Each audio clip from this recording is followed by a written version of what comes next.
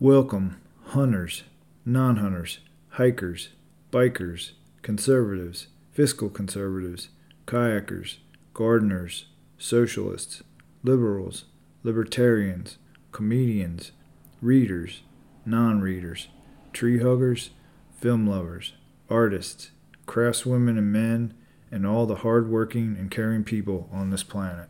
Welcome to my podcast, Howl for the Wild. Reports and stories from my hikes and the days I've spent alone living in the mountains and desert canyons, reporting to you the changes I've seen and how it has changed me, adding my love for literature, food, film, music, and drink along the way.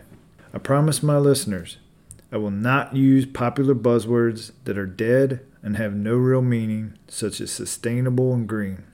Instead, I will report directly from your backyard and mine what is happening in the farmlands, mountains, and trees, or lack thereof, jawing with rangers, scientists, wildland firefighters, veterans, backcountry folk, and astrologists, the men and women on the front lines that have inspired me, working to save these last remaining wild places. Please join me in reconnecting to that something that's greater than us, and what we can do to return this ball in space we live upon closer to the paradise it was just a few decades ago. Please support us, join us, and keep listening. I appreciate you as much as I love the wild and what we can do to keep it.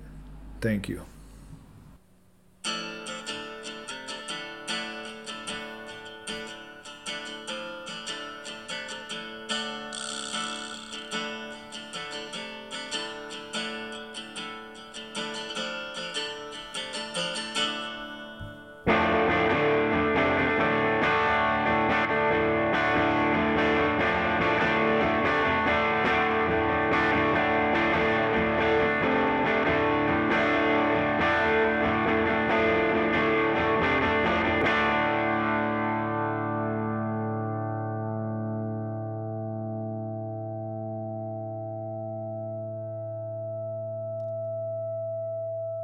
Hi, welcome to the very first episode of my podcast, Howl for the Wild.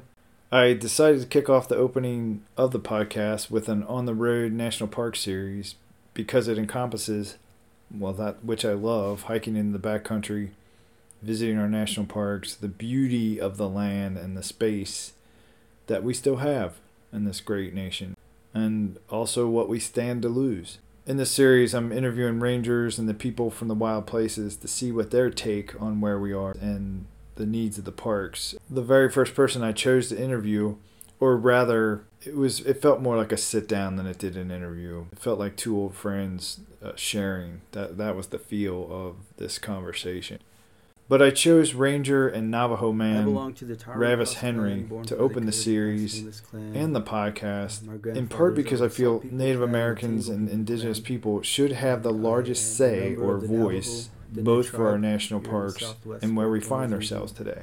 They shouldn't just simply be noted, but should have a lead role in the discussion in these places because, they still live and have occupied them longer than any of us have. But also because, and you'll hear this in the interview or the sit down, they still have that connection that I feel the majority of Westerners, city folk, and even the suburb folk have lost. My grandmother still resides there, and that's where my umbilical cord is buried, so my roots are in that place. In doing my research, I found that he was chosen of all the rangers to represent the United States in the World Congress of Rangers. And you'll hear in this podcast, all the rangers around the world meet and conference about their needs, how they can better protect these places, and where we are with climate change. This interview also encompasses so many of the threads in the conversation with other rangers and the people that I mentioned in the introduction, as well as that feeling of respect and reverence for these hikes into the backcountry, the wild. In the interview, you'll hear mutual respect, I think, because I come from farmers myself and I still farm, so I still have that connection to the land. And of course, hike and live out in it. And I also want to say that I'm not glorifying Native Americans, nor do I have some overly perfervid expectation. I don't put them on a pedestal. In the interview, you'll hear I hit Ravis up with some pretty difficult questions about... That's my dog has joined us. She, 14-year-old, is woken up. You're going to hear animal noises often in the introductions, and I'm not editing it out. Hi, baby. Audrey, my cat, has also joined us. So I want to make it clear that I'm not glorifying these people. I hit Ravis up with some difficult questions about what at times I've observed. And he speaks freely of what so many Native Americans struggle with, which it's another reason that it's cool we began with this interview, because I think it mirrors, and he says as such, what our country as a whole is struggling with. He says oftentimes, hey, we're no different. Drugs, unemployment, struggles. But that's also another reason why I respect these people, is that they're quick to admit their faults, their shortcomings and struggles, and what so many of us other races and cultures in this country are dealing with. But something I think many of we Westerners have lost is a certain humility or ability. We have such a more difficult time admitting our faults and getting to it. And something I want to make clear to my listeners, this is my church. I don't go to a building with statues anymore. I go into the wild. And that's exactly how I feel about it. It's why I'm doing the podcast in the first place. It's about what we stand to lose. You know, I see in these wild places, it's how I connect to God. Creation. You know, we didn't create this. We didn't create nature and what's out there. And I'm not one of those folks that thinks they're better than those that don't believe in God. Or if someone doesn't believe in God, they're lesser than someone that does. I think it's actually a matter of semantics, meaning that anything of immense beauty that causes us to be awestruck and humbled, that's God. And I think so many people have felt that, they just don't call it God, or maybe like myself, from what I've experienced in organized religions, is a lot of hypocritical hubris that has turned many of us away from that spiritual connection. But regardless, whether you believe in God or not, you're welcome here on this podcast. So, hey, welcome. Join in. You're going to hear a lot of beauty. You'll hear descriptions of the hikes, of what I've seen, what I've observed. And then you get the voices of these other backcountry folk that are out in it, protecting these places and working in them. And also, Ravis offers solutions to these. There's some pretty powerful moments in the podcast. So I thank you, and let's get to it. Okay, why don't you introduce yourself for the audience? Introduce yourself in any way that you want. Yat ya Ravis Henry Dashjine Kia Ani Enschledo my Deshkijni Bashichin Ado Ashin Dashiche dot Hanesani Dashinale. I send late east so that Nasha Konde Chin Legish Deshedo. Die Konzei has angeschiyaho a betrataho ker huliege gat kerusht. Kot aya zayet ni tilken inschledo ni hokra din den belashla inschla. Greetings, folks. My name is Ravis Henry, and I belong to the Towering House clan, born for the Coyote Pass Hamas clan. My grandfathers are the Salt People clan and the Tangle People clan, and I am a member of the Navajo Diné tribe here in the Southwest Four Corners region of the United States. And I originally come from a place called Alamo, New Mexico. That's where my mother is from, and my grandmother still resides there, and that's where my umbilical cord is buried, so my roots are in that place. Although I was born here in Chinle and raised in Canyon de Chelly, and currently reside with my father and my grandmother on the Canyon Rim. And that's who I am, and that's how I identify myself, and that's how we properly introduce ourselves as Navajo people to new relatives, and to just let folks know where we're coming from. And in this way of identifying myself in my native language signifies me as a five-fingered spiritual being on this earth, and that's who I am. And I currently work with the National Park Service here at Canyon de Chelly National Monument with the interpretation team, and I've been doing this awesome career so far for the last 10 years of my life. Nice. Right off the bat, I think it's important for the audience to know. You said that your umbilical cord is buried. Is that a Navajo tradition or a tradition to your tribe? It is definitely a very common practice for a lot of indigenous communities around the world. But for us specifically as Navajo, it is very important that the umbilical cord is taken back to where the child's mother is from and is buried or given back to the earth or placed under a tree there so that the child's identity is rooted where his or her mother is from. And that's one of the beauties about our culture is we're matrilineal, so our bloodline is through the women, and the women are in charge, the women are the boss around here, so our mothers are the most important people, or should be the most important people in our life. And we honor them by introducing ourselves the way we do and letting folks know where we come from, and that's where our mother comes from as well. That's pretty impressive.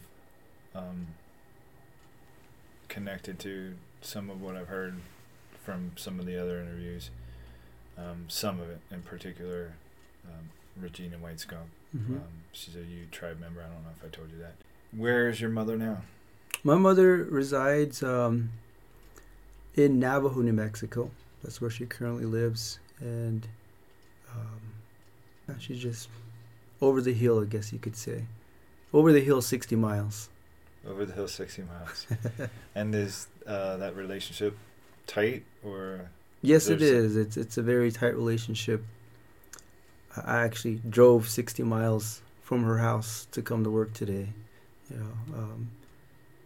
The relationship between mothers specifically generally is really strong with our culture and with our people, and folks make those sacrifices to be with family all the time.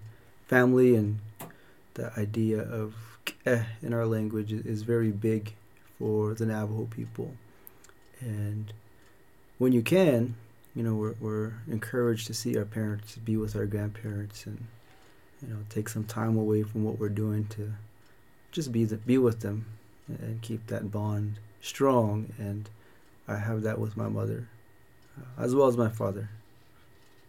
Nice. And you mentioned that you live on a canyon rim. Mm-hmm. What's that like? Well, it's not literally at the canyon rim where you're at the edge looking down into the canyon. But yeah, we're on the canyon rim area, and this is where I grew up, and it's actually not too far from the Welcome Center here at Canyon de Chelly. So this whole area around the park headquarters, the Welcome Center, all the way down to Thunderbird Lodge, up to our home is kind of the places where I grew up as a kid, running around and being able to go up to the edge of the canyon and see it and play on the rocks and then come down and drink some water from the visitor center, Welcome Center here, and have some lunch at the Thunderbird Lodge. This whole area was our jungle and our playground of where we as kids grew up. And I think being able to grow up in this place has been a great experience and a great reminder that no matter where we call home, it's important to take care of it. Yeah, it's a big part of what I'd like to emphasize, and we have something in common in that I also work in the place where I jungled as a kid, and I had moved away and came back specifically to be at home and with family, and I more than agree about taking care of place. What are your thoughts on climate change and where we are, and how are we doing as a species in taking care of place? Well, climate change, or rather I should say environmental change, is definitely a very challenging topic to try to actually understand, especially for folks like myself who are still kind of on the younger side, where we haven't really seen in our lifetime much of the changes, but when we talk to our elder folks and when we listen to their stories of the past, there's been a lot of changes that have taken place. A lot of things have occurred. There's stories that our people have and that our families have shared through ceremonies about this type of ordeal taking place with changes to the environment and how the seasons will be shifted and so forth. And we've only heard it, and it seems like now some of us who have heard these stories realize that those changes are happening as we speak. And the cause of them, is also hard to pinpoint. Is it something that's been happening since the lifespan of the earth itself? Or is it something that we as five-fingered people, as humans, are kind of leading the cause to that? And I think for us as Navajo people and for myself, following these oral traditions and oral stories, these changes were meant to happen, but I think some of the changes are happening a little more stronger than they should be, and that's because of the things that we're doing as five-fingered people, as a human race. And here at Canyon de Chelly, we've seen some changes that have occurred, and one of those is the droughts that are happening and the monsoons that aren't coming anymore, and the winds are getting stronger. Storms are getting more powerful, whether it's rainstorms or snowstorms, but they're more sporadic and they're not regular anymore. And temperature itself seems to be getting hotter in the summer times. And in my little lifetime, I've seen a few changes where, we did have snow as early as mid-October, and now they don't come until December. But thankfully this year we had some snow just last week, and then the monsoons would last anywhere from end of June through mid-September. And the past couple of years it's one or two storms if we're lucky, and it's really challenging for farmers like my family to try to continue with our traditional practices such as dry farming and growing crops without irrigating and relying on the rain. But yeah, there's a lot of changes happening. There's a lot going on in this part of the world as well, as I'm sure it is all over this world itself. And it seems to be all pinpointing back to the environmental change that's occurring. So yeah. Can you explain to our audience, because a lot of people are not going to understand what you mean when you say monsoon? So monsoons in the Southwest is a time period when, in the summertime, the rainstorms become constant. So in the Southwest, in the summer heat, usually we'll get one big storm after a heat wave, and that big storm produces quite a bit of rain, and it comes with a lot of lightning and thundering, and it could drop a lot of rain in a very short period. But what happens is it turns into a constant sequence of where it rains almost daily. During the monsoon seasons, we could wake up and it'd be blue skies early in the morning, not a cloud in sight. Then it starts to get hot, and then by noontime the clouds build up. And mid to late afternoon, then we get the storms, get the thunderstorms, lightning storms, and we get a drizzle of rain to half-inch of rain dropped on us in a short period of time, and then it disappears, and then it does the same thing again the next day. So that's the monsoon season for the Southwest, and it could last 2 weeks on average, or it could go up to 2 months, just depending on the system itself. And you've seen that radically change in your lifetime? I definitely have. The past 2 years have been almost like there hasn't been any monsoon season, a monsoon season for us at all.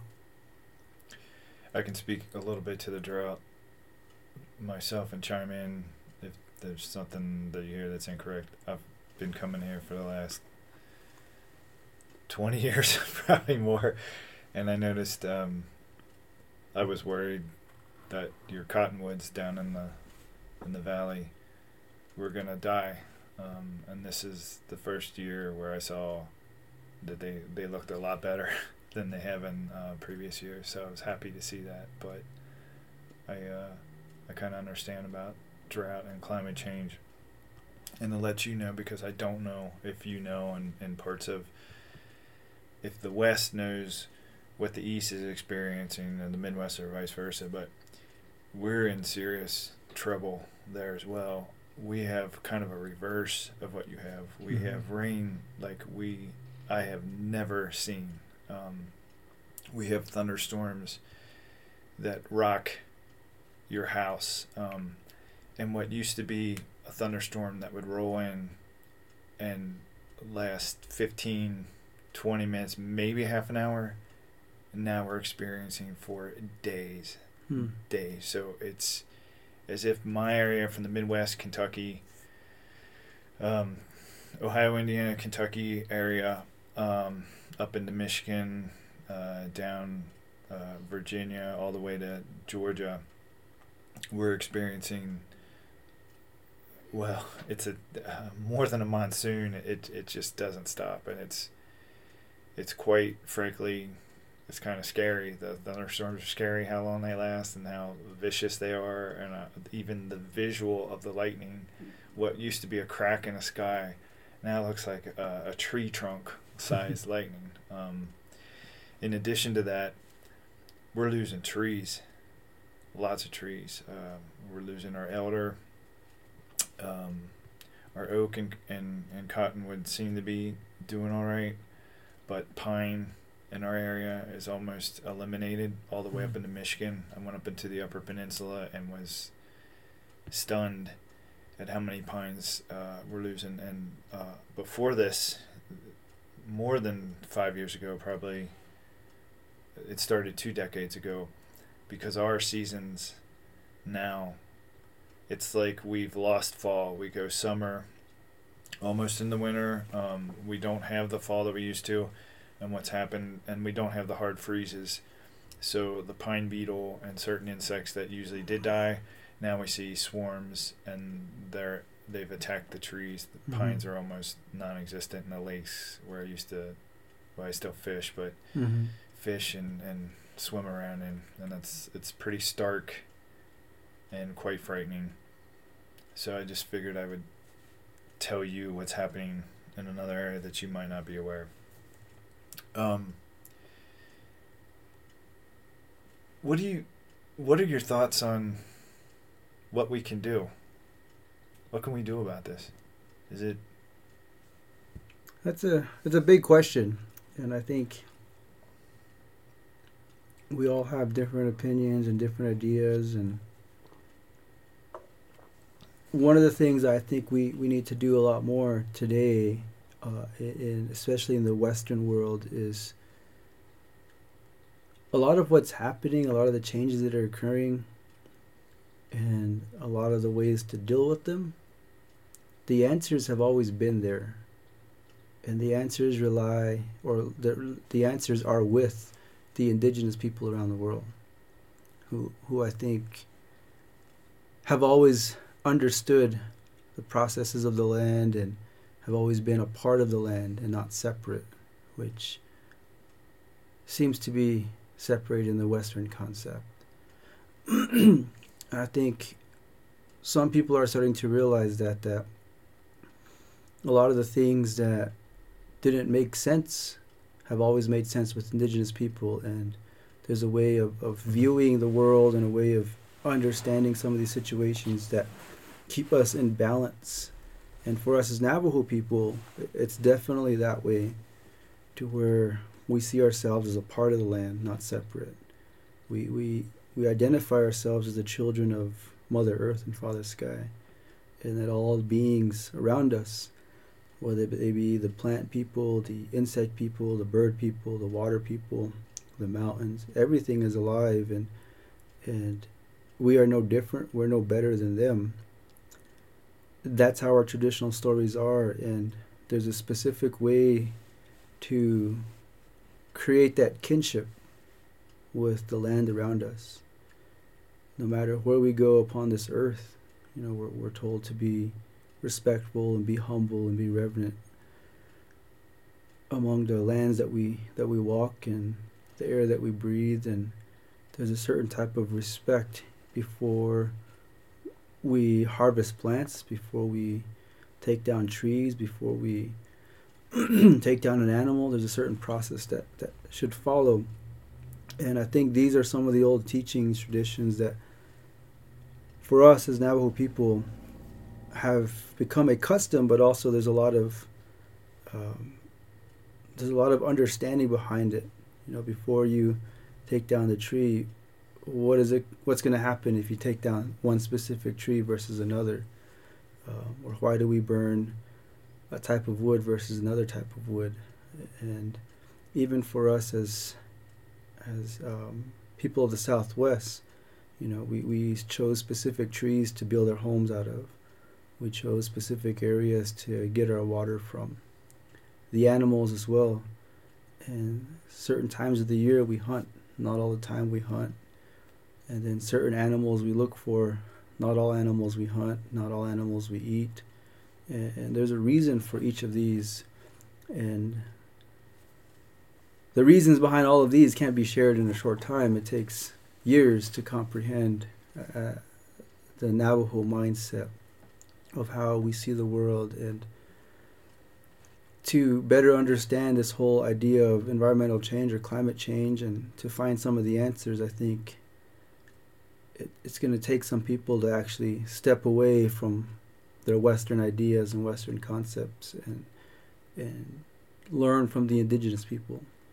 There are still a lot of indigenous people out there around the world that are still left today. There are 567 or so federally recognized tribes in the United States, and each one of those tribes have their own connection to the lands that they are part of. And they know the different plants, they know the mountains, they know the landscape, and they can probably come up with great answers to try to help fix the problem in that specific area. And not even just the United States, it's all over the world. There's still a lot of indigenous people, all the way down through Central America to South America, the indigenous people, the Aboriginals in Australia, the indigenous people in Africa. Many of them still have a lot of their common practices, and their ceremonies or the rituals are still tied to the land itself. And I share this because I've attended a conference of rangers from around the world back in 2016. And in 2016, there was the World Ranger Congress that was held in Estes Park, Colorado. And I brought together rangers from 60 plus countries around the world. And many of these rangers, they were indigenous people of the countries that they were representing. And I was asked to come out there to represent the National Park Service, but also represent the indigenous people of the United States and provide the official welcoming for the invitees to the conference, and provide the blessing for the convening that was to take place that year. And it was an honor to be able to provide that and to represent our people and the many different indigenous people of these lands. But with that, also establish an opportunity to create kinship with other people around the world. And it's during that time that I heard a lot of different stories from the people of Kenya and the many different Aborigines in Australia, to folks from Brazil and Chile, and really just people from all over this world. And many of them, coming from their indigenous backgrounds, have similar concepts to what we as Navajo people have and how we view the world and how we take care of the land. And being introduced to that just makes it stronger for me to believe that we as indigenous peoples have always had the answers. And it's just going to take some folks to take some time to listen to us and put that information all together, to understand why the rains are getting stronger, why the earth is moving more, why the droughts are coming and so forth. And I think really it's just about finding that balance once again. And we as Navajo people believe that as five-fingered spiritual beings, we were created as the caretakers of this world we live in. And we are the ones, in our stories we're told, were created to look like the deities who created us and to be like them and to move like them and speak like them. But unlike them, we would remain as physical beings here on this earth. And our first important role is to ensure the balance and harmony between all living things. And when there is no balance, or when the balance is off, we're told to restore that balance. And that balance could be anywhere from just within us personally, or to the whole world that we're a part of. And as Navajo people, there are certain ceremonies, certain stories that are told, certain songs that are sung that are utilized to reestablish that balance and that harmony, different teachings that we follow. And I think if we pay attention to some of those and find that respect, we as a human race might be able to not change what's already happened, but find the balance and to make sure that this world we live in remains a beautiful and plentiful and resourceful world for us, but more importantly for our children and our grandchildren. And they say as Navajo people that we live today, and the decisions that we make today is not for us personally, but it's going to eventually affect our grandchildren and then their grandchildren. So we say that we live today and we speak our language, we have our ceremonies, and we try to restore the balance and harmony today so that one day our grandchildren, their grandchildren, will have an opportunity to grow up and live in a beautiful world that's plentiful, resourceful, with clean air and clean water and the traditional herbs still growing and the plants and so forth. And that's what we live for as Navajo people. So I truly believe that the answers lie within the indigenous communities around the world. I think that's super wise, and generally depending, I just let the individual that I'm speaking to speak. But it seems on this one that some commonalities are happening, so I'm going to jump in because it's a big part of the podcast is to teach and learn and try to do something about this instead of talking and maybe crying, etc. Action. And I can tell you what attracted me to the Native people when I first came. So I didn't say to you, and I wonder about that. I introduced myself as an instructor, and I come from farmers. So in the Midwest, in Kentucky and Ohio and Indiana, Mm-hmm. it's super important. And one of the things I noticed when I started teaching at university was people from the rural areas, such as myself, were embarrassed or afraid to say that they come from farmers. And one of the things I always did as a teacher, introduce myself as I come from farmers, and I'm proud of it. Mm-hmm. And that was to let them know that they shouldn't be shy about that or embarrassed. And of course, I've experienced people try to put shame on you because if you're from that. Yeah. One of the first things I always hear when I say I'm from Kentucky or that I'm farmers, and they're like, well, you're wearing shoes and stuff like that. But what attracted to me, so I grew up in Kentucky, and then I moved out to California. I was working for a corporation. I wrote their training manuals and went around the country and trained people and set up training facilities. And then I landed in California. And one of the reason I stayed in California for a while was I liked that there was such a mix of people from all cultures. And so I learned from that, and also my literary heroes kind of lived out there. Well, when I quit, I drove around the country, and the Four Corners area and the Circle of Canyons just drew me in, and the people telling me their stories, and I felt connected because as farmers we're connected to land. I don't know that we're as spiritually connected, so I agree with that indigenous people, partly because I think you respect it greater than most people do. You understand that you live off of it. You understand the interconnectedness, that every single action, there is a reaction, that it's science, and it is. What I love about the Navajo and the Ute and a few Hopi that I met is that you understand that interconnection, and it goes deeper than just a selfish, well, if I do this, then that does this, etc. And I think that's a definitely a Western view.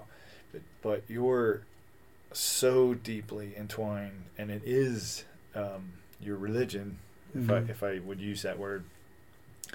So that really attracted me to this area, because I'm also, from farmers and understood interconnectedness. I think I lost it for a while and then came back to it.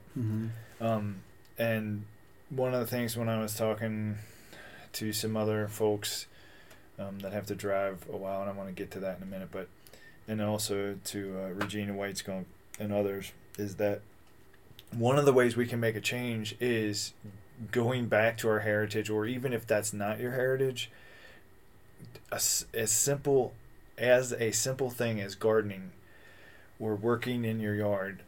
I think it's important to grow food that you actually eat.